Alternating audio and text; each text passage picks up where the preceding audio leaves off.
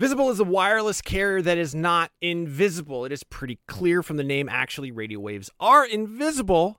And I can say this with authority as a licensed amateur radio operator. That being said, Visible won't be giving you the power to see light outside the visible spectrum. It's actually way better because having that ability would make getting around very difficult and distracting. What you do get with Visible is unlimited 5G data powered by Verizon. You get one line of wireless, just $25 a month, which is great in these times of economic uncertainty. That is one line for $25, taxes and fees included. So whatever you're doing at this moment, please stop. Switch immediately. Now, monthly rate on the Visible plan for data management practices and additional terms, visit visible.com. Wie geht es Ihnen? Was ist los?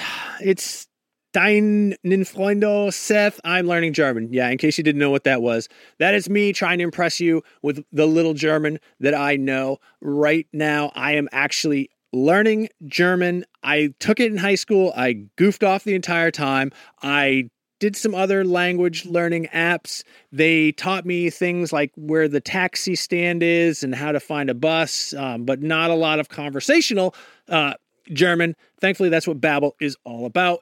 Babbel teaches you language conversationally, which, let's face it, that is what you want to know anyway. I don't know. When I was in school, you learned like how to count. You learned like the colors. You learned the shapes. Those are all important things, but they don't help you when you're in like Cologne, Germany with Ein Nierenstein, which, by the way, is German for kidney stone. An experience I can unfortunately speak personally to, but I've been using Babbel to learn to speak German again, better than I have before. I actually really like it because it is conversational. It's a little bit more relaxed. One of the things that it does that I really like is it'll sometimes show you what the literal English translation is. And I don't know why, but I find that very helpful in sort of understanding the structure, the grammar of a language and sort of putting myself into that mind space.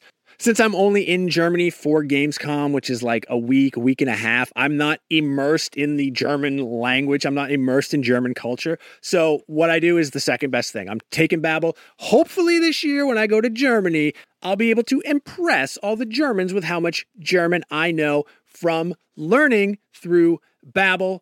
The app has pronunciation recognition, so you'll be able to learn how to speak better with your accent, how to actually properly pronounce the words. That way you won't get made fun of by a group of older German men because you said Apfelstrudel and not Apfelstrudel. No, it's really cool. I'm going to say right now there is a special limited time deal for our listeners. Right now you can get up to 60% off your Babbel subscription, but only for our listeners, because you guys are the best ones, by the way, at babbel.com/realm.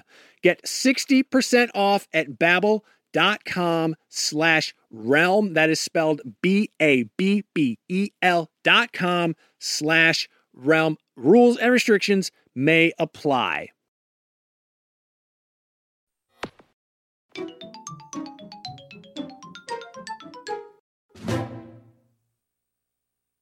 Greetings, Super Nintendos. It is episode 601 of Nintendo Voice Chat. I am your host, Seth Macy, and I am joined today by your Generation 9 starters, beginning with Casey DeFreitas.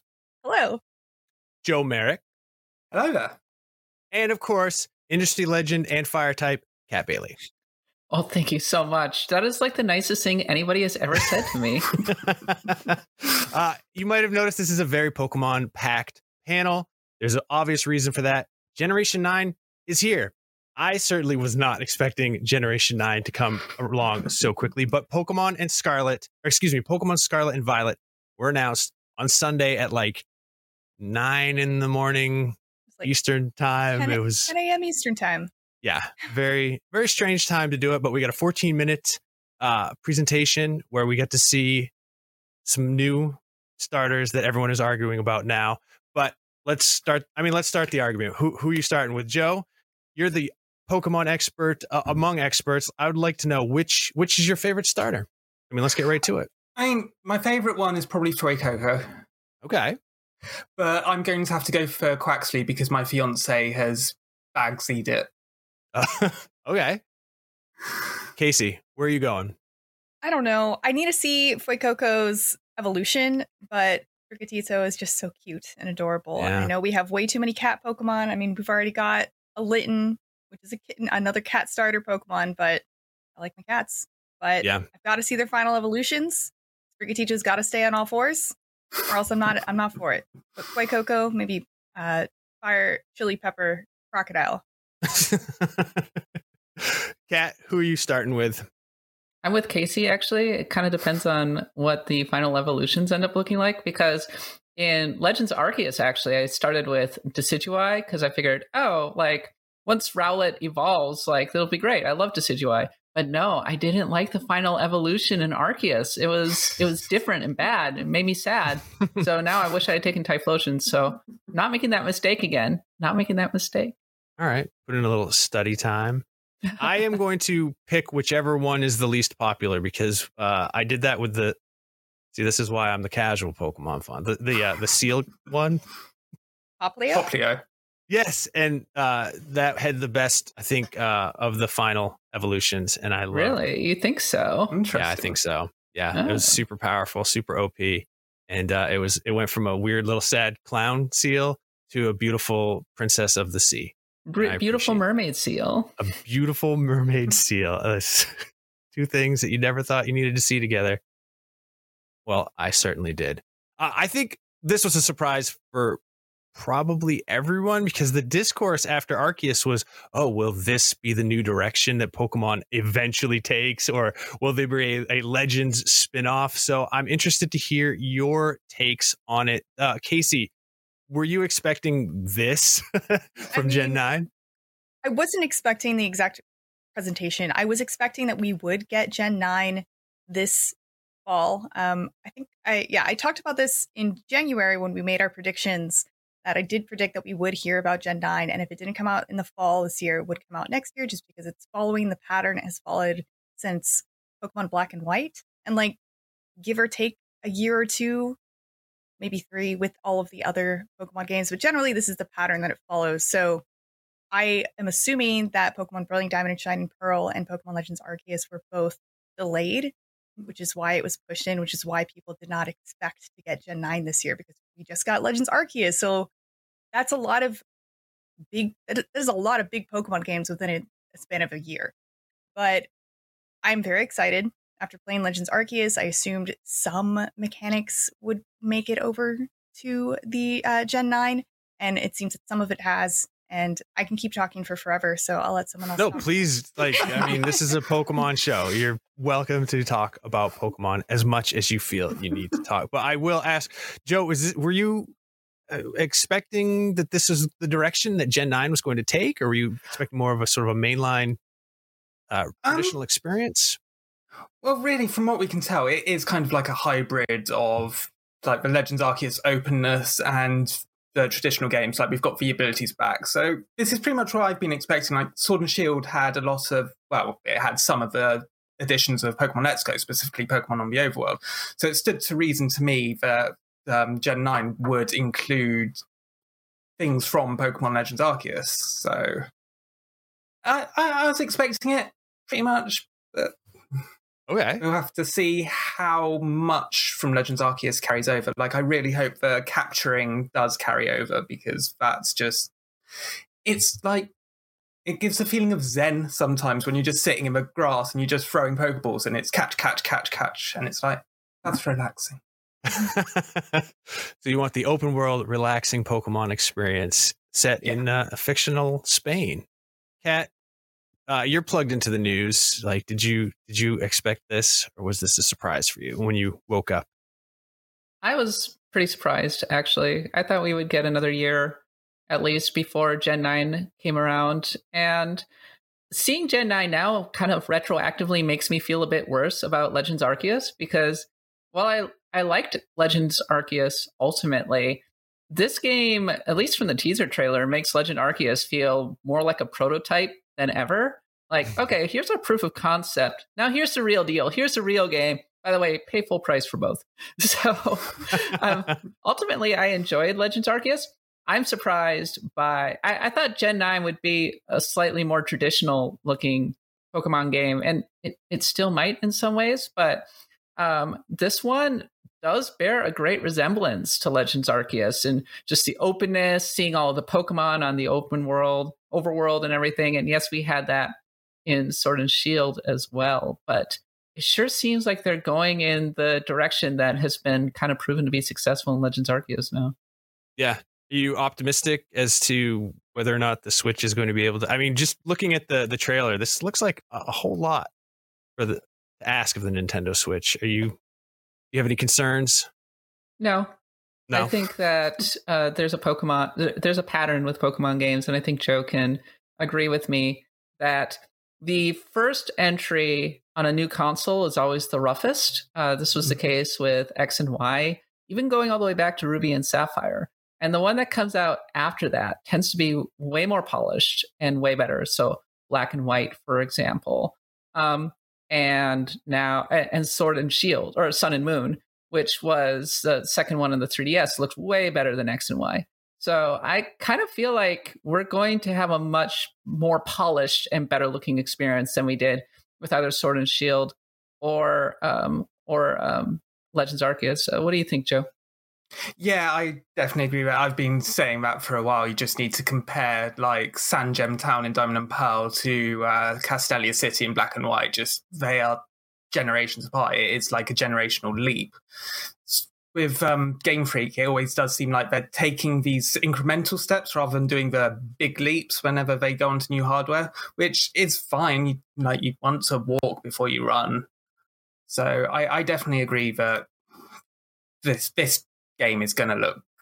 It's going to be great. It's going to look great. It might just have a couple of animation frame issues here and there in the distance. Like you can see that with the windmills which just came up. Yeah. I mean, but also to be fair, this is like, well, I was going to say this is super early, but no, this is coming out this year. But this isn't the final game. No. There's a lot of time for them to polish this, and we don't have a date. We just have a window. I'm sort of thinking this will probably be like one of those Nintendo December games. They're the only company that seems to put a big game out in December. So I don't know. Casey, what do you think? When are we going to actually see this? We always get new Pokemon games in November, and I know they were vague and said just like late 2022, but I can't. It's been a long time since we got a fall Pokemon game that wasn't released in November. I can't remember the last time. So yeah, I'm thinking like, we're supposed to get Breath of the Wild sequel later this year as well. Like, is this too much Nintendo for too much. And we're also getting Xenoblade Chronicles 3 this year, right? Right. It's a lot of open world games. And I really want to know.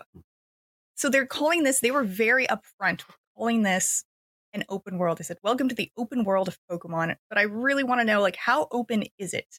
And I know they were very careful to never actually call Legends Arceus an open world. But they are specifically saying that this is an open world. And I'm really curious about how they're going to do that. Are they going to do level scaling? Are they going to do something like, correct me if I'm wrong, I haven't actually played Elden Ring, but from what I understand, there is no level scaling. If you go in a place that's over leveled, like you're just going to get... Yeah, you're going to get murdered. So I'm wondering if that's how that is going to be. You're going to go to an area you shouldn't be, and you're just encountering Pokemon that are 30 levels above you. I don't know. Hope that they actually do that. I love games that just let you run into like, a murder pit immediately. And then you can come, it always just feels so much more satisfying when you come back, 20 hours later and you're super OP and then you can just like breeze through it. So I kind of hope that's what they do, but time will tell. Kat, you have been playing Elden Ring. Are you looking for Elden Ring Pokemon? I'm looking for Pokemon Murder Pit. I like that idea. Pokemon Murder Pit, yeah. What I actually think is going to happen is that we're going to get something akin to the DLC from Pokemon Sword and Shield, which was in Sword and Shield, you had the very specific wild areas, right? Where you saw the Pokemon on the field and there was an online component and they were very discreet. But then in the DLC, they made the wild areas basically like the whole thing, right? The Isle of Armor was entirely a wild area. And it showed that they were kind of moving forward and refining the concept. And I fully expect something similar and more advanced in Pokemon Gen 9. Joe, do you think I mean, I think it's pretty obvious. But is this Pokemon now? Is Pokemon open world, or do you think there's room now for it to sort of go back? The only way I can see it going back is with remakes or like another Pokemon Let's Go. I think going forward, Pokemon's going to be open, whether it's going to be like Legends Arceus, where you've got several open areas, or if it's going to be like this, which is a seamless open world. I think this is definitely the way forward. And this is what people have been asking for since like decades now. So I'm fine with it. I'm interested what people are asking for today that we'll get in 20 years from Pokemon. I this year I decided I actually wanted to like follow hockey a little bit more than just the most casual of casuals. So I subscribed to a service that streams all of the NHL to your television. The Boston Bruins home opener, I went to watch it and boom, blackout restrictions apply, which I thought was kind of ridiculous because I'm still 200 miles away from Boston, but whatever. Had I had NordVPN, that wouldn't have been a problem. I would have just gone in, changed my settings to another geographic area, and boom, I could have been watching all the Boston Bruins home games like it was nothing at all. So now I have NordVPN, and I can watch the home games of my local teams streaming without being frustrated. It's the same thing with like Netflix. It has all these complicated licensing rules, which from one country to another don't really make sense. So something you could watch on South Korean Netflix, you won't be able to watch on the United States Netflix unless NordVPN, boom, switch to South Korea, and you're watching whatever Korean drama that you want. I highly recommend you do that. I haven't done it myself, but people seem to enjoy them. And who am I to try to bring down people's enjoyment? NordVPN, more than just entertainment and sports availability, it's going to protect you, especially when you're traveling, when you're using public Wi-Fi. People are trying to get in there. They're creeping on you. Bad actors, people trying to steal your password, your bank account details. Who knows what the government's doing these days? I can't keep track. They're all over the damn place. NordVPN, it's going to protect you. It's going to protect up to 6 devices because I know you have at least that many devices in front of you right now that can hook up to the internet. Boom. Fastest VPN in the world. You're not going to get any buffering. You're not going to get any lagging. It's going to stop your ISP from bandwidth throttling, which they do. That's kind of sneaky, especially how much you're paying those guys. There's threat protection to protect you from viruses and malicious malware and whatever else. Unsavory actors are out there. If you want to get the best discount off your NordVPN plan, go to nordvpn.com/NintendoVC. That's nordvpn.com/NintendoVC. Victor Charlie. That link is also going to give you 4 extra months on the 2-year plan. There is no risk with Nord's 30-day money-back guarantee. That's nice of them, and I appreciate that. Hey there, this is Justin Bartha. I made a funny new podcast, King of the Egg Cream. It has the greatest cast in the history of podcasts with actors like Louis Black. I'm torn by my feelings for 2 women. Bobby Cannavale. You can eat it, or if someone hits you, you can put it on your cut. Melanie Linsky. I wonder what these marvelous things are that look just like boiled chicken feet. Jason Ritter. I can break things and pick locks and kill people. Michael Stuhlbarg. The whole point is to inspire people that they should make themselves better. Ari Grainer. No, don't whet its appetite. What are you, an idiot? Me, Justin Bartha.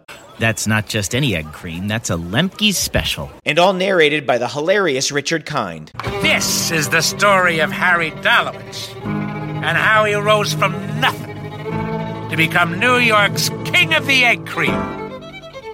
So if you like funny true stories, come listen to King of the Egg Cream, available wherever you get your podcasts. I haven't been paying a lot of attention, so I'm curious. I know, Kat, you are plugged into the discourse. What is the discourse? Like, what are people mad about? What are people mad Scarlet and Violet? I think Joe's more plugged into the discourse than I am because he's the one who tends to take the brunt of the discourse. Yeah. Basically, the brunt of the discourse is about the lack of every single Pokemon being in it. That's basically Did they confirm all of the it? discourse these days. It was mentioned in the press release, but it's not going to happen here again. But There's just too many of them, right? When you think about it, there's over 900 Pokemon, including alternate forms. It's pushing 1,200 unique models, each with unique animations. Name me one video game which has 1,200 different enemies with different animations. It's untenable. You can't carry on like that. This was inevitable as much as it may suck. Yeah. Oh, well, there we just figured out what in 20 years they're going to have in Pokemon. That's going to be every Pokemon. All 6,500 by the time. They're gonna have in every region. Yeah, they're going to have a game like this that's open world with every single region. You get to pick your starting region, and every single Pokemon is in the game that you can catch natively. Pokemon World. It is. Pokemon World. That's not going to happen. Like, no. Don't listen to me. I'm not saying this is what it should be, because I know that it's insane to actually think that is possible right now, but I don't know. Do we know how many they're going to have in this one? We don't know yet, but since the transition to 3D, they've added between 70 and 90 new Pokemon with each generation. So a lot of damn Pokemon. It's not likely to take us up to 1,000 yet. That'll probably come with Gen 10. Maybe, yeah. Well, that'll work out perfect. My question is, will there be Mega Evolutions? Like, I don't think they're going to have the Gigantamax forms again. Like, they'll probably move on from that. But I'm wondering if Mega Evolutions will come back, or if they'll go with an entirely different form, or if they'll ditch the concepts entirely. Yeah, I was going to ask, do you think that they're going to do anything, like any gimmick to sort of add to the evolutions or the battles? Like 100%. That's 100% to that. Would you care to speculate? Well, there is a little thing which we noticed with the Japanese logos. There's always on the N symbol, the no symbol, and the word Pokemon. There's usually a little icon above it, and it was the Mega Stone for X and Y. It was a Z Crystal for Sun and Moon. And here we've got some sort of star. So that indicates to me it's some sort of gimmick for battles, and they're going to obviously reveal that over time. So the question is how it's going to change things. We've had things change HP, we've had things change the other stats, we've had things change moves. So I don't know what could come next.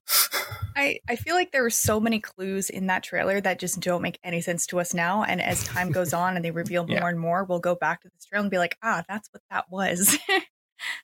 Right. Yeah, we haven't heard anything since Sunday morning about the Pokemon substantially. I wonder how long it'll be before we see anything. Any Probably E3. Yeah. You think E3, you think it'll be that long before it's usually around then? Yeah. Okay. I will take all of your words for it, because I was like, I bet you this week they give us something nice, a little treat for us. Sprinkle out some Pokemon news. I did want to mention something specific as well. I know, Joanna, you brought up, I also really enjoyed the catching mechanics in Pokemon Legends Arceus. It was very chill and relaxing. And then there's one line on the official Pokemon website that says, you'll be able to experience the true joy of the Pokemon series battling against wild Pokemon in order to catch them. And I feel like that maybe answers that question, but doesn't specify if they'll be getting rid of that mechanic in its entirety. No, because when Legends Arceus was in a similar state, it was like, oh yeah, there are no trainer battles in this game, and there are trainer battles in the game now. So I think we shouldn't take it as pure face value, and since it's seamless and we can see that the battles are on the open world, it's like, how would that be initiated? That would be initiated by throwing the Pokeball, just like in Legends Arceus. So I can see it still happening, but who knows? Who knows?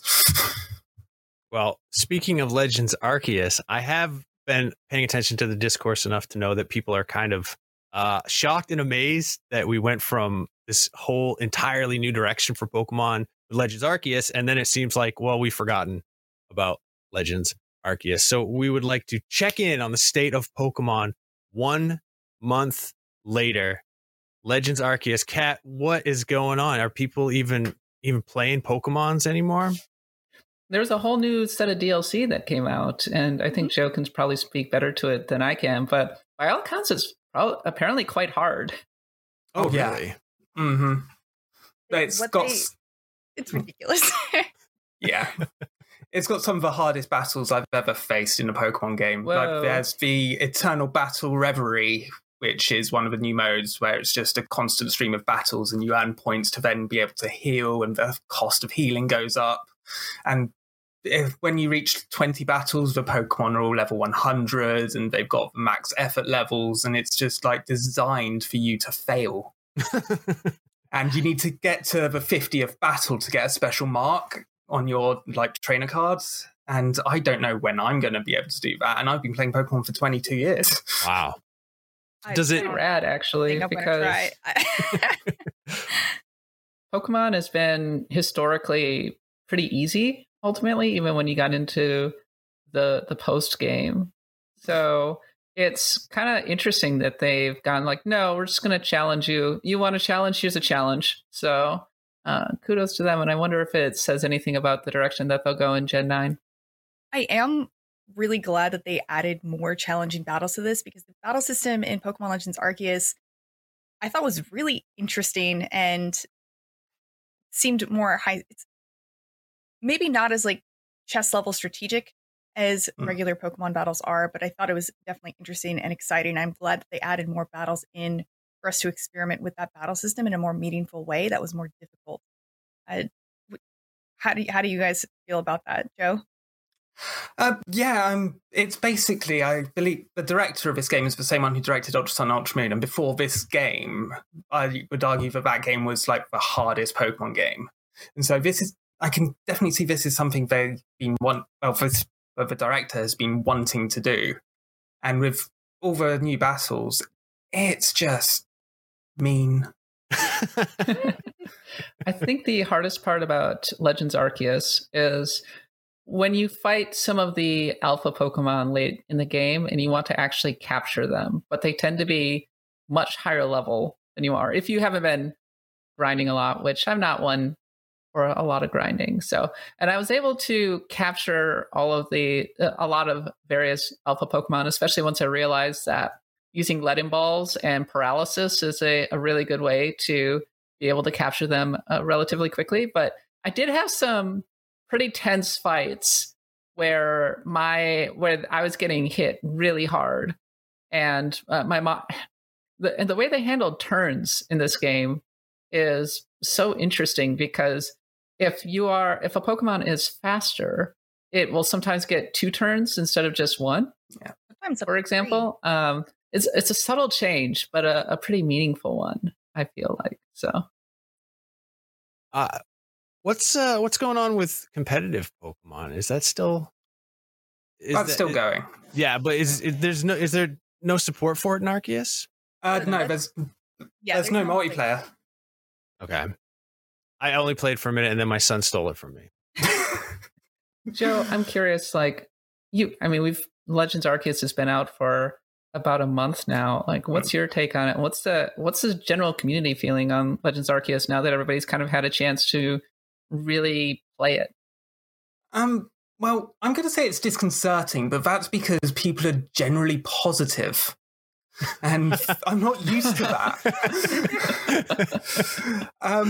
But people are generally happy with it. I mean, there are people who want multiplayer for it, but the battle system, I can't see that working well for any multiplayer, to be honest with you, because of the speed system. It's so integral. If you've got a fast Pokemon, there is a way of manipulating it so your opponent can't even get a move in. You just have a very fast Pokemon, you use a priority move, you use another priority move, then you use an agile move of that priority move, and you just keep it going. So it's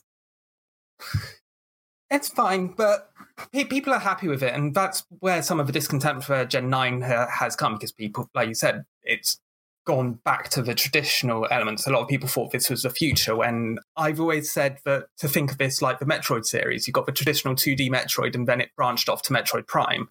I can see Pokemon Legends being a branch of new main series. So if people start seeing it like that, then everyone will be happy, hopefully. Everybody happy. Wow, what a world. Pokemon.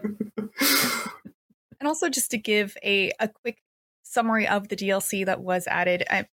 We call it DLC, but it's just a free update. You just go in and you update your game, and there's new content added.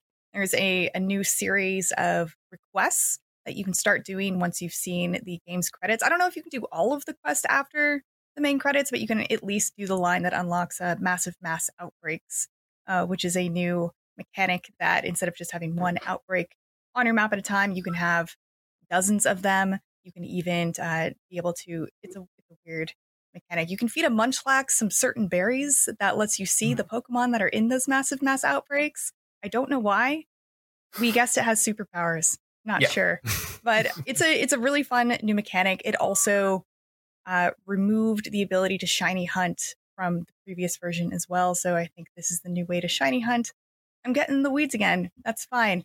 That is exactly why we have assembled this panel of Pokemon experts.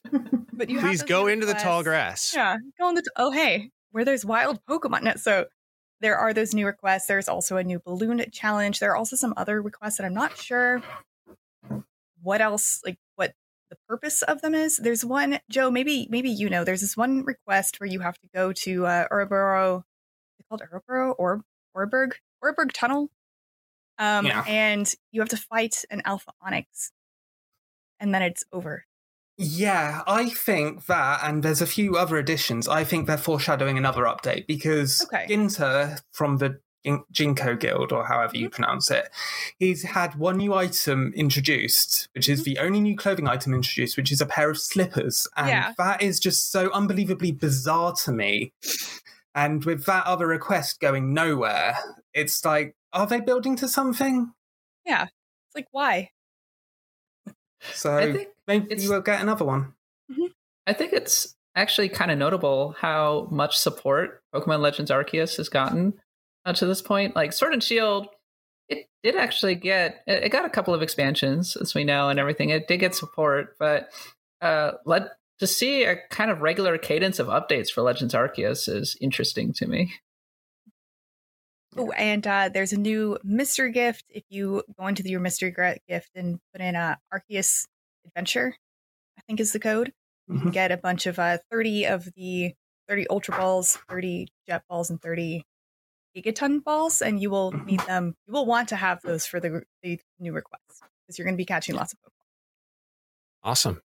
One final question on the subject of Pokemon. If you could transport yourself into any Pokemon game, which one would it be? Casey? Me first? Yes. This is a very dumb question, so you don't have to give it any thought. Well, here's thinking that the whole universe is all connected, right? I don't know. But also, I was going to say Sun and Moon. It's like, oh, Alola. It's like Hawaii. Like, that sounds cool. But also, Ultra Beasts are freaking terrifying. So maybe not. So maybe X and Y, just because it's modern. You have all your creature comforts. But also, there's Pokemon. France. Right. That sounds good. Let's do that. All right. Sweet. Joe, same question. I'm just going to be boring and say Sword and Shield because, you know, Gala, UK, it's close to home. Perfect. Kat, what about you?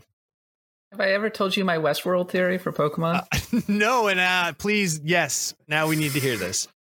Pokemon is actually Westworld for kids because it is a theme park filled with robots for rich children who get to be the hero of the story.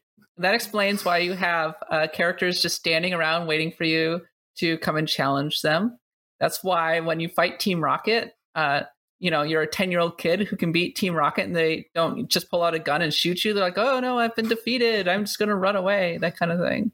And of course, the actual Pokemon are robots too. So it's all facade. That's what it is. Wow. So, but if they made Pokemon Westworld, would I go live there like the Man in Black? Yeah, I would. Come on. Until I got burnt to a crisp by Robot Charizard, and that was it. Because it's like, if you read some of those Pokedex entries, it's like 900 degrees. It's like one of them is hotter than the surface of the sun or something like that. It's absolutely terrifying. And Legends Arceus was the first game to start to kind of capture how messed up the world of Pokemon can actually be in a lot of ways. So they're like, oh no, Pokemon are terrifying. They came out and like were destroying our villages. They'll come and murder you. So, have fun. Don't die. Don't die. I definitely appreciate the dissonance between like these cute Pokemon and like you're describing the description. It is Drifloon who takes children into the night and just murders children in the woods. Yeah. In Legends Arceus, it was all a big misunderstanding, wasn't it? Yeah. Oh, really? Yeah. Oh, Well, I'm Oh, sorry to how hear wholesome. Drifloon got a bad rap. Yeah, that makes it better. Doesn't Gengar murder people? Like, if you see a Gengar, you're probably going to die. Yeah, there was one of the Pokedex entries. I think it might have been for a Mega Evolution, and it was like, if you see one, just give up. I'm paraphrasing, but that's pretty much it. I would try and find it, but that's awesome. Gengar already rules, and now he's like the most metal Pokemon. Well, heavy metal, not metal type, but all right. Thank you all for your Pokemon thoughts. Casey, one more. Another question about Scarlet and Violet. So in Sun and Moon, in Alola region, we got Malasadas. We've got Curry in Galar, and we have Potato Mochi in Hisui. What food item are we going to have in Scarlet and Violet? I mean, it's set in Spain, right? So paella? Spain and Portugal. Yeah. That works.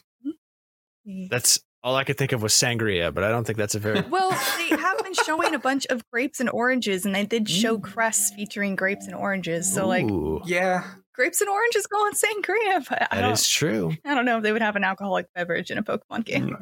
Oh, no, it's not alcoholic. Don't ask questions. Yeah. Yeah. Grape juice with oranges. The best way to have grape juice. All right. There are some new releases that came out recently that we need to talk about. Actually, there are some new releases that sort of came out this morning by way of the Kirby demo. But before we get to that, I want to talk about something non-Nintendo, which is the Steam Deck. There was a lot of conversation when the Steam Deck was first revealed. Like, is this the Nintendo Switch killer? Is Nintendo done? Is the Steam Deck going to change everything? And as someone who reviewed the Steam Deck, is looking at it right now, I can tell you, this is not the Nintendo Switch killer. Not even close. This is for people who like, hey, it's me. Oh, this is so weird. Like the only other video on IGN where I'm not wearing a hat. Yeah, the Steam Deck it's pretty impressive for what it does, but this is for, I don't exactly know who, because it's ostensibly it's for PC gamers, but you can't do the PC gaming stuff that you like. You can't open it up and change the graphics card or add more RAM. You can change the hard drive, the SSD, but that's a little hard too. It's kind of expensive. Battery life is really bad, and the fan never stops running. So as far as Nintendo is concerned, everything is okay. They don't have anything to worry about with Steam Deck. Valve will do all right with it, I'm sure. Another thing that I sort of noticed, or what came to my mind while I was playing the Steam Deck, was, we've been talking about a Switch Pro for like the Switch came out 5 years ago. So for 4 years and 364 days, we've been talking about a Switch Pro. I don't know that we're going to be getting a 4K Nintendo Switch anytime soon, because this is it's much larger than the Switch. It's considerably thicker. It weighs like 1.5 pounds. And it outputs at 1200 by 800 and gets 90 minutes of battery life when I'm playing God of War. So I don't know. Switch Pro, I don't think it's going to be 4K. I don't think it's going to be just a small upgrade to the Switch, but we shall see that someday soon. Apparently there was a leak about it. Kat, what were you going to say? I was going to say that it's never been Nintendo's MO with their portable platforms to go for the most powerful thing. And time and time again, all throughout Nintendo's history, we've seen examples where they've faced competition that goes for broke, from Sega's Game Gear to the PSP. And Nintendo goes for the more inexpensive option that has better battery life and has a whole lot of games. And Nintendo always wins. And we're seeing that happen with the Nintendo Switch right now. I'm not saying that the Steam Deck is going to be a failure, not by a long shot. No. Absolutely not. No. But it is a boutique hobbyist device, I think. I'm still super on the fence about whether or not I want to actually get one. I kind of suspect that if I do get one, I'm going to be using it for stuff like emulation, because I think emulation can be really interesting in a lot of respects, not just for piracy, kids. And I think that the Steam Deck's open platform nature compared to the Nintendo Switch is definitely an advantage. I think it's an advantage, but I also think it is it's something of a problem, because you can't just get games that work that you would expect to work, because they have to design them for a million different things. So, for example, any of the Ubisoft games that require the launcher, which is all of them, I couldn't play because the launcher wants to start in Windows and it's not supported on the Linux emulation of Windows through Proton, and it was a real horror show. I think Nintendo has got it figured out. Like make a game for our console and it'll work, rather than the PC method, which is make a game for infinite possibilities and hope that it works on our little device here. But Casey, Joe, are either one of you interested in the Steam Deck? Are you getting one? Do you have one on pre-order? No. Not really, no. I'm not really that much of a PC gamer, to be honest. I stick with Nintendo. We've got PlayStations here as well. With PC gaming, it's never really been for me. Yeah, then I would not recommend the Steam Deck. No. Unless you like going into the command line in Linux and entering super user commands. Yeah, right? You're just saying that makes me cringe. I'm the same. I'm not... Mm-hmm. Huh? Go ahead, Casey, I was just going to say I'm not much of a PC gamer, and the reason I was interested in the Steam Deck is like maybe this will be a simpler way to play PC games, and it does not sound like that. So, yeah, I wish it were. Kat, what were you going to say? I was going to say, to bring it back to Pokemon, if you play on PC, there are some really interesting remixes out there, fan mods, that kind of thing. So that could be a lot of fun to play on the Steam Deck. Yeah, I mean, it is possible to add non-Steam games to the Steam Deck. It's just the ones that I was trying all had this extra layer of obnoxiousness, some proprietary launching platform that just made it. So you're saying it's a PC, is what you're saying. It's a PC. It's everything I love about PC gaming and everything I absolutely hate about PC gaming in one convenient device. So the Switch is fine. It makes me think about the fact that Nintendo has always kind of taken after Apple in a lot of ways, in that they make the Switch into this walled garden, right? And Valve is going completely the opposite direction, where you get so much customization and so many options, but it can be somewhat overwhelming. I think in a year, you're probably going to see custom homebrew and that kind of thing on the Steam Deck. They'll be like, don't worry about what Valve is doing. Just get this. This is way better, and it will be a much easier way to play practically any game that you want on this thing. Yeah. So I've already seen people playing Switch games on the Steam Deck on like YouTube. Wow, videos. That's insane. So, okay. Yeah. I do think one very interesting thing about this is I feel like this is sort of like an audition for AMD to start making, other chips for other dedicated handheld systems, because it is at 1200 by 800, which is the resolution that it outputs for the screen, because it's a 7-inch screen. But also I played Grand Theft Auto 5 and I turned all the options in the graphics to ultra, and I was still getting 40 to 50 FPS, 30 in traffic. And it's honestly, it's very impressive.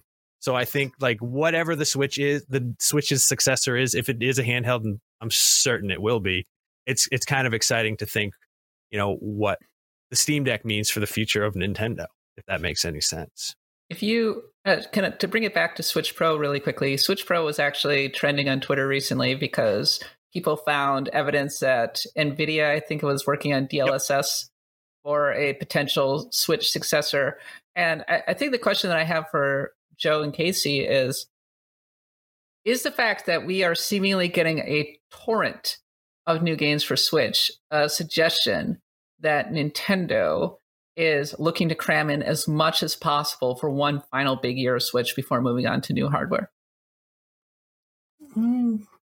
I don't think so. I think it's more that they're shoring up for like essentially a relaunch, like with rather than a successor, get something incremental like the new Nintendo 3DS. I feel like they're building so that if there's something else later this year in terms of hardware, you have, you could get a new Pokemon game for that, you could get Zelda for that, you could get Xenoblade for that, you could get Mario and Rabbids for that. And I think that's what's going to be. It's not like one final year, because we all know Nintendo, kind of drag it on a bit. And then when the console finally dies, you're like, didn't that die 3 years ago? So you're saying Switch Pro confirmed? That's not what I'm You saying. heard it here first. Joe Merrick, Switch Pro confirmed. Here we go. I see the headline right now. Oh God. It's not what I'm saying, but it's what I'm thinking very loudly. Casey, your thoughts? I have no dissenting opinions on that. I am so exhausted of talking about the rumored Switch Pro and it not being a thing for many, many years, and I no. Yeah. I mean, to be fair, people, the architecture for the existing Switch was like NVM, and they found a file that said NVM2. And logically, that doesn't really follow. That doesn't mean that is like for the Nintendo Switch, but that's sort of the conclusion that everyone has reached. And I discovered that if you point out that that's not really a good logical conclusion, people get very, very mad about it. Yeah, so. Don't correct people on the internet. No, they hate it. People would rather live with their dreams. And you know what? That's fine. We can all dream. Triangle Strategy demo. I finally played it. That comes out tomorrow. Our review is not finished because it's a very long game and our reviewer is taking time with it, which I absolutely love and respect that we let our reviewers do that. However, it's getting great reviews. I think like I saw a lot of 8s, a lot of 9s from sort of other outlets. Who's going to be playing Triangle Strategy? I am going to at least pick it up. I'm almost done with my run with Legends Arceus. I think that I'm on the final main story boss at the moment. And then I'll probably play through some of the extra stuff, but I don't plan to be a completionist because that's not really my MO. And it seems to me that Triangle Strategy is the kind of game that I like on Switch, which is I just pick up my Switch and start playing, and I can keep going. If you're not super familiar with the concepts behind Triangle Strategy, it's an isometric tactics game, and it's a lot like Tactics Ogre, more so than Final Fantasy Tactics. And the key difference is in Final Fantasy Tactics, it's all about using the job system to customize your characters and make them as broken as possible. Whereas Triangle Strategy is much more about the storytelling and the political intrigue and everything. It's not your typical JRPG. It definitely moves in a kind of a more grounded direction in terms of politics and everything. I think that it's a real niche taste for RPGs in general, but I think that it's been quite a while since we've had a new game in this format. And my main hope is that this game ends up being a success. People really enjoy it. And that means we finally get the Final Fantasy Tactics successor we've been asking for a very, very long time. Yeah, it's entirely possible. Joe, will you be picking this one up? I'm still undecided. I'm not really that big on strategy games. Like it's sometimes they just tilt me. And so I have been meaning to get to download the demo and give it a proper go. Like I've had friends say, "Oh, you should try this demo." I just haven't got around to it. I've kind of had a busy couple of months. Yeah. Yeah, a little bit. I mean, all the Pokemon games keep coming out. You just don't get a break. Yeah. No break until late this year. Casey, have you been playing the demo? Are you going to be picking this one up? Do not have time. There are too many. Yeah, there are too many games that I want to be and will be playing. I'm like kind of done with Legends Arceus, but there's still some things I need to do. And I mean, by done, I mean I'm not 100%ing it. I'm not doing all of the Path to Solitude. I'm not doing the Reverie. I'm not doing all of that. But there's some other things I'd like to do in that game. But okay. I've only made a character in Elden Ring. I haven't actually been able to start it yet. Rune Factory 5 comes out this month. And that's right. Comes out this month, which I already know. Well. Yeah, like you're all about the Rune Factory, so yeah. Gosh. So yeah, and then also all of my friends for some reason started playing Ark Survival Evolved. So I have too many games. That's random. I know. That is a random game to play. Like I said, I downloaded the demo. I started playing it. Like I love the art style. You know, it's absolutely gorgeous, and I wish this is what the Final Fantasy Pixel remasters looked like. But ultimately, I know what's going to happen is I'm going to get this. I'm going to play it for 2 hours, and I'm going to say, "Oh, right, I don't like strategy RPGs." Oh, you're breaking my heart. Every time. I'm sorry. I try. The only one that ever really like grabbed me was Bahamut Lagoon, but it was such a pain for me to like load the translation patch into the cart that I bought that I just fell off of it. Here's the thing about strategy RPGs. They start slow, but there's always a point where you just start going and you realize that you're incredibly hooked. And it takes a bit. But when you initially start, it's always kind of like, I don't understand. There are too many things going on. This game's really slow. This isn't very fun.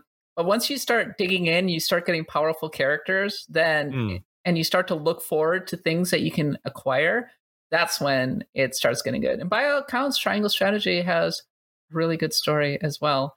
I'm with you, Casey. I really want to play Elden Ring right now. I wish I were playing Elden Ring as we speak. But I tend to have a game that I can play on Switch. The nice thing about Switch is that it's my companion console. So it's like, oh, I'm watching some TV. I'm going to just play some Switch. But if I want to really sit down and focus on a game, Elden Ring is over there. Yeah. I will give this more of a chance than I might otherwise have based on your recommendation, because you've never steered me wrong. And I almost bounced out of Elden Ring. But then I kind of got over the hump, and now I'm like you. Like I wish I were playing that Nintendo game, even though there's by all rights I should hate it. In fact, have you downloaded Pocket Card Jockey yet? I know I haven't done that yet. I don't know where my 3DS charger is. Time's almost up. Hurry up! Oh my God, you're right. All right, I'll get right on that. This morning, the Kirby demo dropped, and I played it. It's way too short. I wanted to play so much more Kirby, but you get to play it again with like evolved transformations. But Casey, you've been playing it. Can you talk about Kirby at all, and how adorable and beautiful it is, and how much I already love it? Yeah, so our preview actually went up this morning as well at the same time that the demo dropped. Mark Medina did the video and wrote the preview for that. I've also been playing a little bit early. I'm going to be working on the wiki for that and the guide. And that demo does not show you a lot of the mechanics that are in the actual game. And I feel like it kind of sells it a little bit short, honestly. Really? Yeah. And the demo is extremely short, and it kind of gives you a taste of what maybe to expect. Like if you play through the second mission, you see that there are like submissions in the level. And it's really interesting because in this game, you could literally run through the level and ignore like 90% of the enemies and only have to fight the bosses that you have to fight in order to progress, and it's super easy. However, if you want to rescue all of the Waddle Dees, you have to complete certain missions, and some of these might be like Waddle Dees hidden in areas. You have to look, or you have to find like 5 tulips in a level, or you have to get through an entire level without falling off an edge, or fight a boss without getting hit, and that will unlock further Waddle Dees. And you want to unlock the Waddle Dees because there's actually a hub town in this game where you unlock new facilities that have like mini games, or you will be able to upgrade your weapons, or you'll have a theater where you can go back and watch cutscenes. And so you want to do those puzzles and unlock those Waddle Dees to be able to expand the town. I know a lot of people, me included, we all thought this was going to be open world for some reason. I don't know why we all collectively kind of believed that, but this is not an open world game. The presentation in the demo is not the same as the presentation in the real game. In the real game, you don't just have a list of levels to choose from. You kind of have think of like a more free to move around version of like Super Mario World, where you're in an overworld and you can choose your levels. But instead of being stuck on a path, you can like fly around to the levels while on Kirby's Star. And so you can also find secrets in that area as well, like collect levels, unlock new challenges where you kind of have to master your Kirby's different abilities. And if you do that, there's more to it. There's a lot more to it than what the demo suggests. I played this morning, and I loved it so much. And it was so funny to be having played, so much Elden Ring, then like play this, and it's just, Elden Ring is like drinking like just the gnarliest IPA and just pounding it down. And then this is just this like refreshing, like clean water that just like, brought me back to reality again. But I'm so looking forward to this game. I loved the demo so much. I didn't think I would love it as much as I did, but I was like squealing like, oh, My kids popped out of their rooms. They have a snow day today. And they're like, oh, wow. It's Maine. Yeah, wait, what? Yeah, school was canceled today because of snow. So my kids are just like chilling, playing video games and watching me like squeal with delight at the adventures and capering of a pink puffball. So I'm very excited for Kirby to be coming out. Kat, it's my favorite part of the show. Would you please do us the honor of presenting us with this week's Cat Take? As usual, I've been workshopping some takes on Twitter, and this is one that I like. So Elden Ring, this is my excuse to talk a little bit about Elden Ring. I think that Elden Ring is secretly a Mega Man game.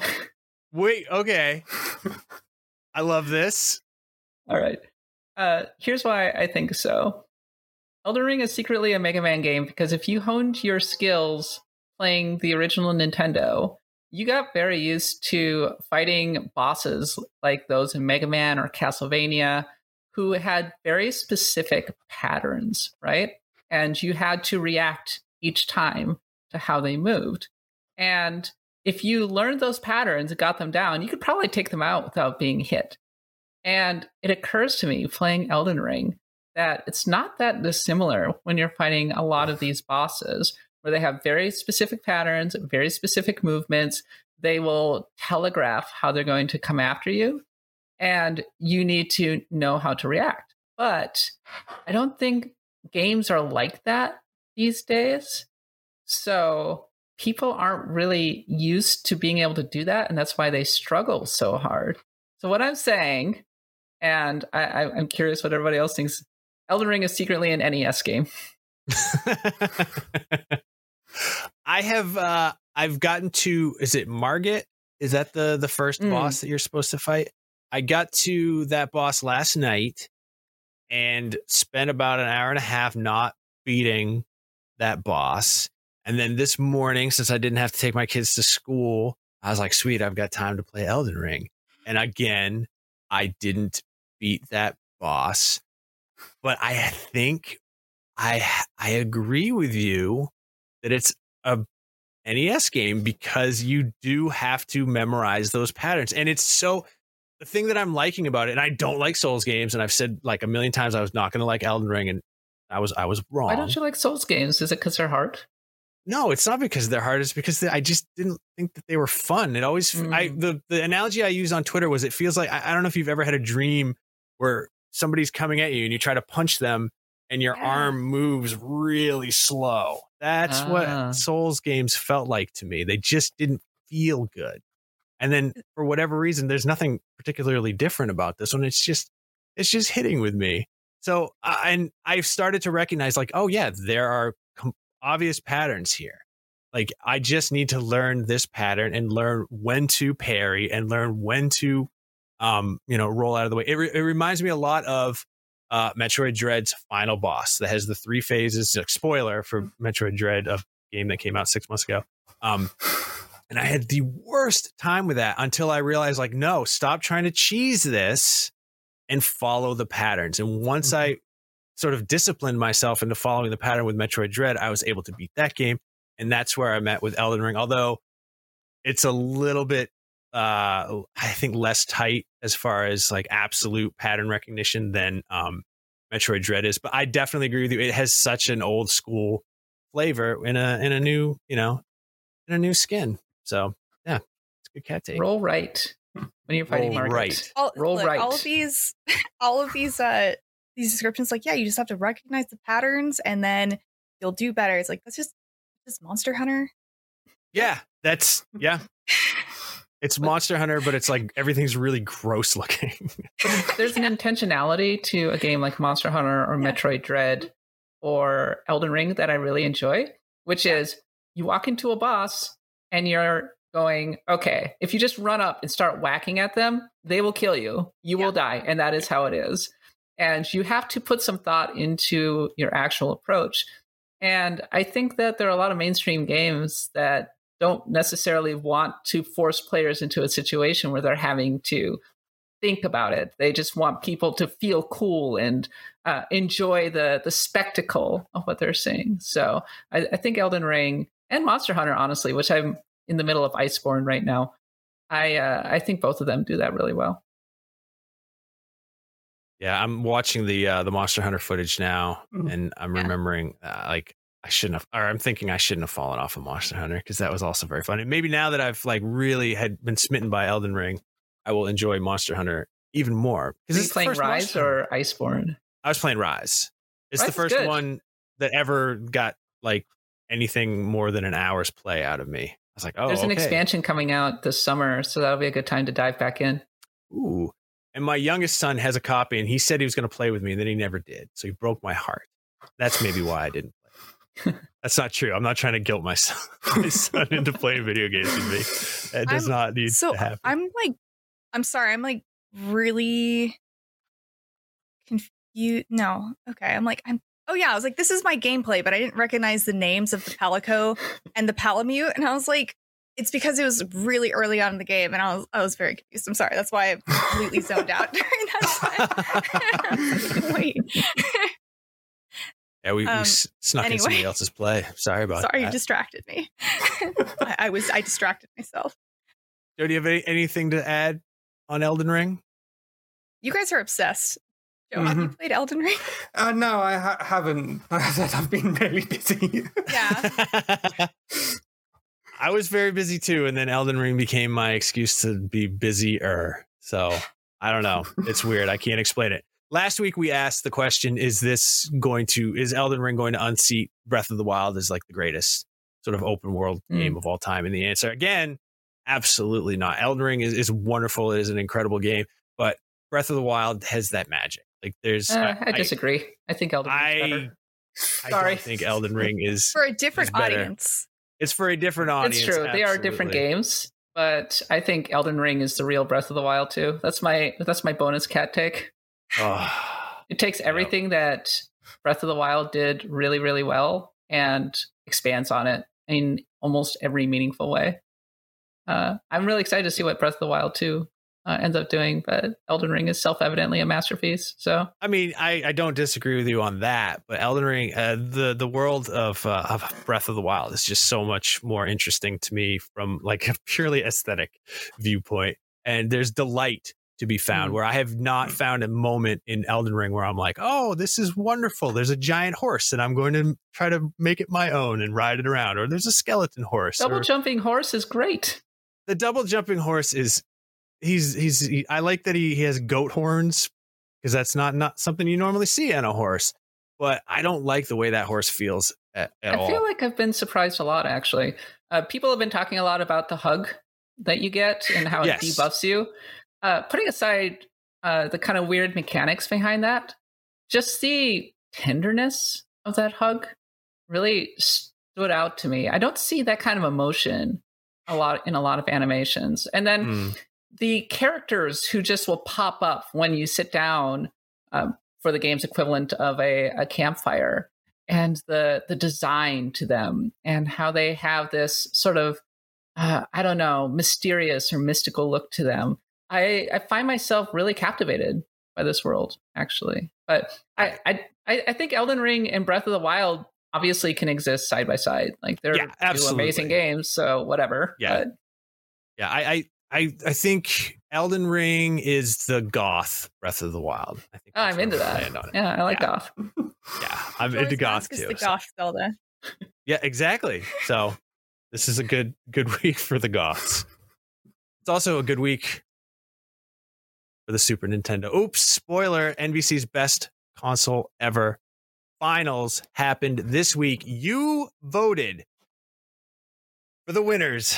Right off the bat, the Nintendo Switch took the lead, started stretching it out quite a bit, and I thought, well, that was not very surprising. However, Super NES quietly began to build its vote count. It closed the gap and eventually surpassed the Nintendo Switch, ultimately defeating it in the closest matchup since we started this tournament, 54.1% to 45.9%. So congratulations to the Super Nintendo Entertainment System. You are the greatest Nintendo console according to NVC fans and voters. I can't believe I'm saying this, but I actually disagree. I came around to thinking that actually the Nintendo Switch is the greatest Nintendo console of all time. So please send your hate mail. You know where I'm at. You know I'm on Twitter. Why do you think the Switch is the best? I think, and we've talked about this, that, I think it was actually you that said you can play Super Nintendo games on Switch, but you can't play Switch games on Super Nintendo. And I know that that's pretty reductive, but it is, there's a lot of memories. Like the Super Nintendo was probably the most incredible console event of my life. Like I worked a whole month of the summer in the blueberry fields of Maine to make money to buy my Nintendo Switch when I was 13 years old. That's a very Seth origin story. That is exactly. It was either that or a skateboard, and I went with Super Nintendo instead. So yeah, and now I work here, or I could be working at Thrasher for all we know. But I love the Super Nintendo. It is probably my favorite console, just from like a pure nostalgia standpoint, from just like the meaning of it to me. The time of my life, I was 12, going on 13. We just moved to a new town. It was this sort of grounding element that I had. I could just go and play it. But the Nintendo Switch is just so good. It's so good. I can take it with me anywhere, and I don't have to tell my mom. I have to find a save spot. I can't come to bed right now, so I can just shut it off and do all of that. So yeah, I don't believe it myself, but I think that the Nintendo Switch was robbed. So, can I say a kind word for the Super Nintendo? Oh, of course. Maybe only one of these consoles has Chrono Trigger on it. That's my take. So I mean, yes, that is also true. I mean, and I said, only one of them has Final Fantasy VI on it. Yes. Yep. But Joe, what is your favorite Nintendo console? Oh, that is tricky. That's putting me on the spot. I'm sorry. I can see it for the Switch because there's just so many fantastic games out there on it. The nostalgia part of me goes Super Nintendo because so many hours are spent playing Secret of Mana, Link to the Past, all sorts of games. Unirally for the massive niche throwback. But I might have. I mean, are we including handhelds in this? Yeah. Right? Yes. Yep. We included all the mainline Nintendo consoles. I would have to go 3DS then. Oh, okay. 3DS. Interesting. That is a very good choice. So much to it. There's so many great games on it. There's the Street Pass features, which were great, and it helped bring people together. And what more do you want from a gaming console? Yeah. So lovely. Walking around in gaming convention with Street Pass and 3DS was an amazing experience. So good. Yeah. All right, Kat. The 3DS is maybe the most underrated Nintendo platform, I think, because I agree with you. Yeah. It has so much to offer, like Joe was saying, but I don't think that it gets talked a lot about or inspires a ton of nostalgia yet. But maybe that will change at some point in the future. I feel like the GBA gets a lot more credit than the DS or the 3DS, which I think is pretty interesting, actually. Yeah. I think it's just, like you said, it is the nostalgia. So in another probably 10 years, when kids who grew up with the 3DS have the money to go back and buy all the games that they couldn't when they were kids, then we'll start to see, some real actual nostalgic love and deep dives. And, we'll probably be doing a feature about the best, games that you should still be playing. So yeah, 3DS is a wonderful, wonderful system. I was surprised when the Nintendo, where you could see how much time you spent playing on your Nintendo console on the eShop. I was expecting way more time on my 3DS, but I think I might have not had a Nintendo account set up properly because I played the living hell out of my 3DS. So I don't know. Now go buy Pocket Jockey before it's too late. All right, let's talk about what we've been playing. I already said I played Triangle Strategy, Kirby Demo, and that Elden game a little bit. Casey, what have you been up to? I've also already talked about it. I've been playing Kirby and Arceus, and last week Horizon. Yeah, pretty much what I'm on. Well, Joe, what have you been playing this last few weeks? Would it surprise you to know that I've been playing Pokemon Legends Arceus? Oh! What? No one had that on their bingo card. How many hours do you have in that game at this point? I don't look. It's going to be lower than it would be because I did like soft reset outbreaks and all that. So it's probably close to 300 hours. Wow. And I'm building a living shiny Pokedex, and this game is such an easy way to do it. And this week, with the addition of the massive mass outbreaks, I have got every single new Pokemon and new form available in this game as a shiny now. So I'm very happy with that. Wait, you have every Pokemon as a shiny? No, I'm not total. I'm at around 770 of the 1,200 Pokemon and That's forms. Unbelievable. Total. It's just building my Pokemon home right now. And this game's really helped. I've got about 80 shiny Pokemon just sitting in boxes waiting for Pokemon Home connectivity to come for Pokemon Legends Arceus, just to add it into my collection. Wow. That's awesome. Extremely cool, yeah. And I'm sure everyone watching this knows, but Joe runs therapy.net, and I very respect all of the work that you put into that website. It's amazing. So it makes sense that you have 300 hours into this game. Yeah. The work you put into it. Yeah. I would. This will be a Cerebi appreciation moment, but absolutely every time I get a new Pokemon game with my kids, I visit your website to know what is what. Well, I mean, not only does it have everything that you need to know, but Google has also respected what you know. So that's you get that good SEO juice going on too. Yeah. So, yeah. So thank you for that. Thank you. Oh, I don't know what to do or say now. Yeah, I think I told you this the first time I met you too, but I've been going on a Cerebi regularly for as long as I can remember. I used to check it like almost every day just to see what kind of new Pokemon stuff was coming out. That's awesome. Oh, thank you. Yeah, I was reading Cerebi back when you were having the first screenshots of Pokemon Coliseum. And I was wow. I was like, oh my God, Pokemon Coliseum looks amazing. I can't wait to buy this game. So your site is where I learned about EV training for the first time. I really hesitated adding some of those mechanics because back in those days, I was like, that spoils the magic. But then I realized, you know what, Joe, get over yourself, and I just put it up there. It's a wonderful resource. Every time I play a Pokemon game, I have it open on like my phone or like my laptop or something, so I can just know what I'm doing instead of being floundering around like the idiot that I am. So thank you for that. It is time for Question Block. We have some questions this week from our Facebook group, which you should check out it's on Facebook, obviously. The Nintendo Voice Chat official Facebook group, I think is what it's called. William Elmer asks, and this is a question for everyone on the panel, obviously.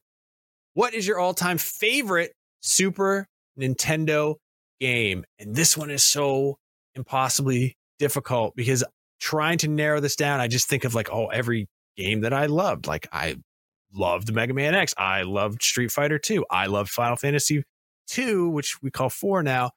I love Chrono Trigger. I love Secret of Mana.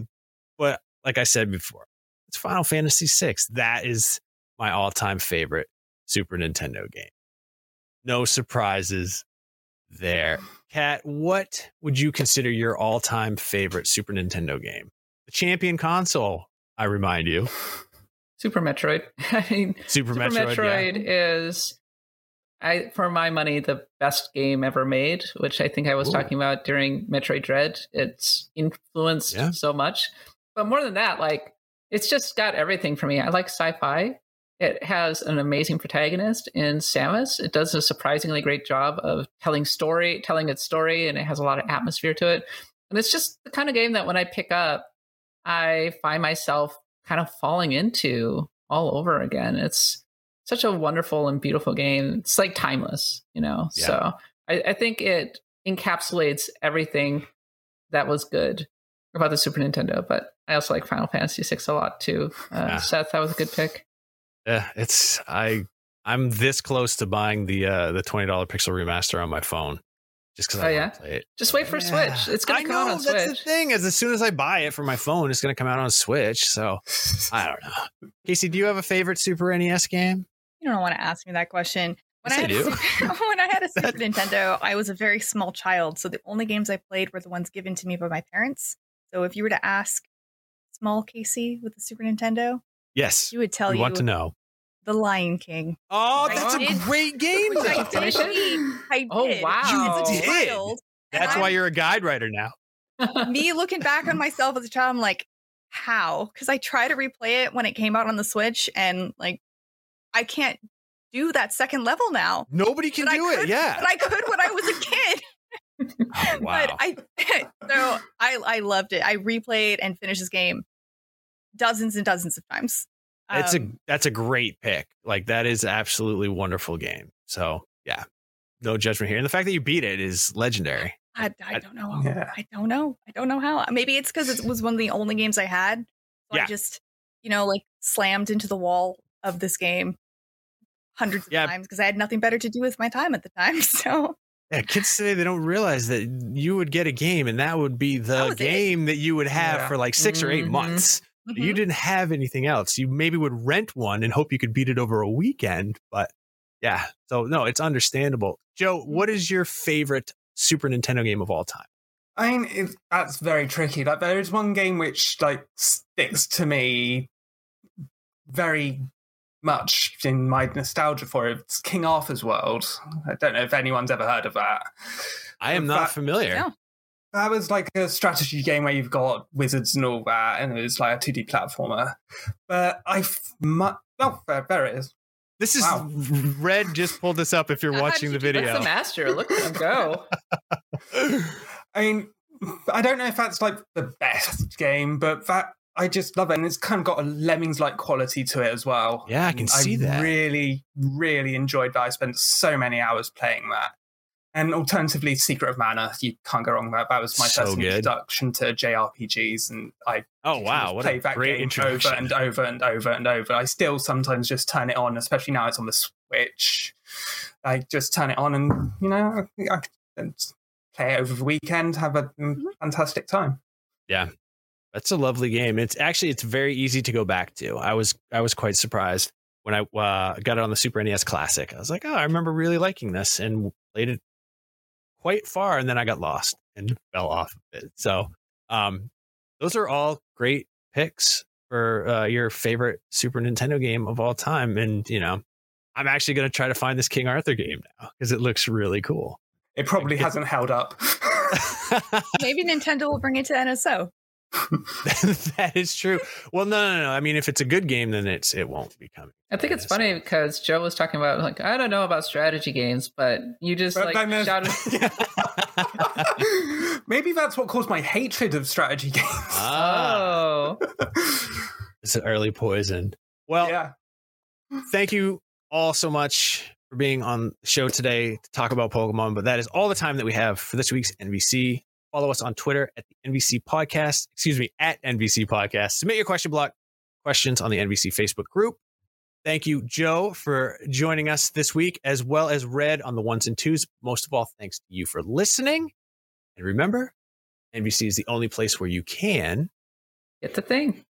Get the thing.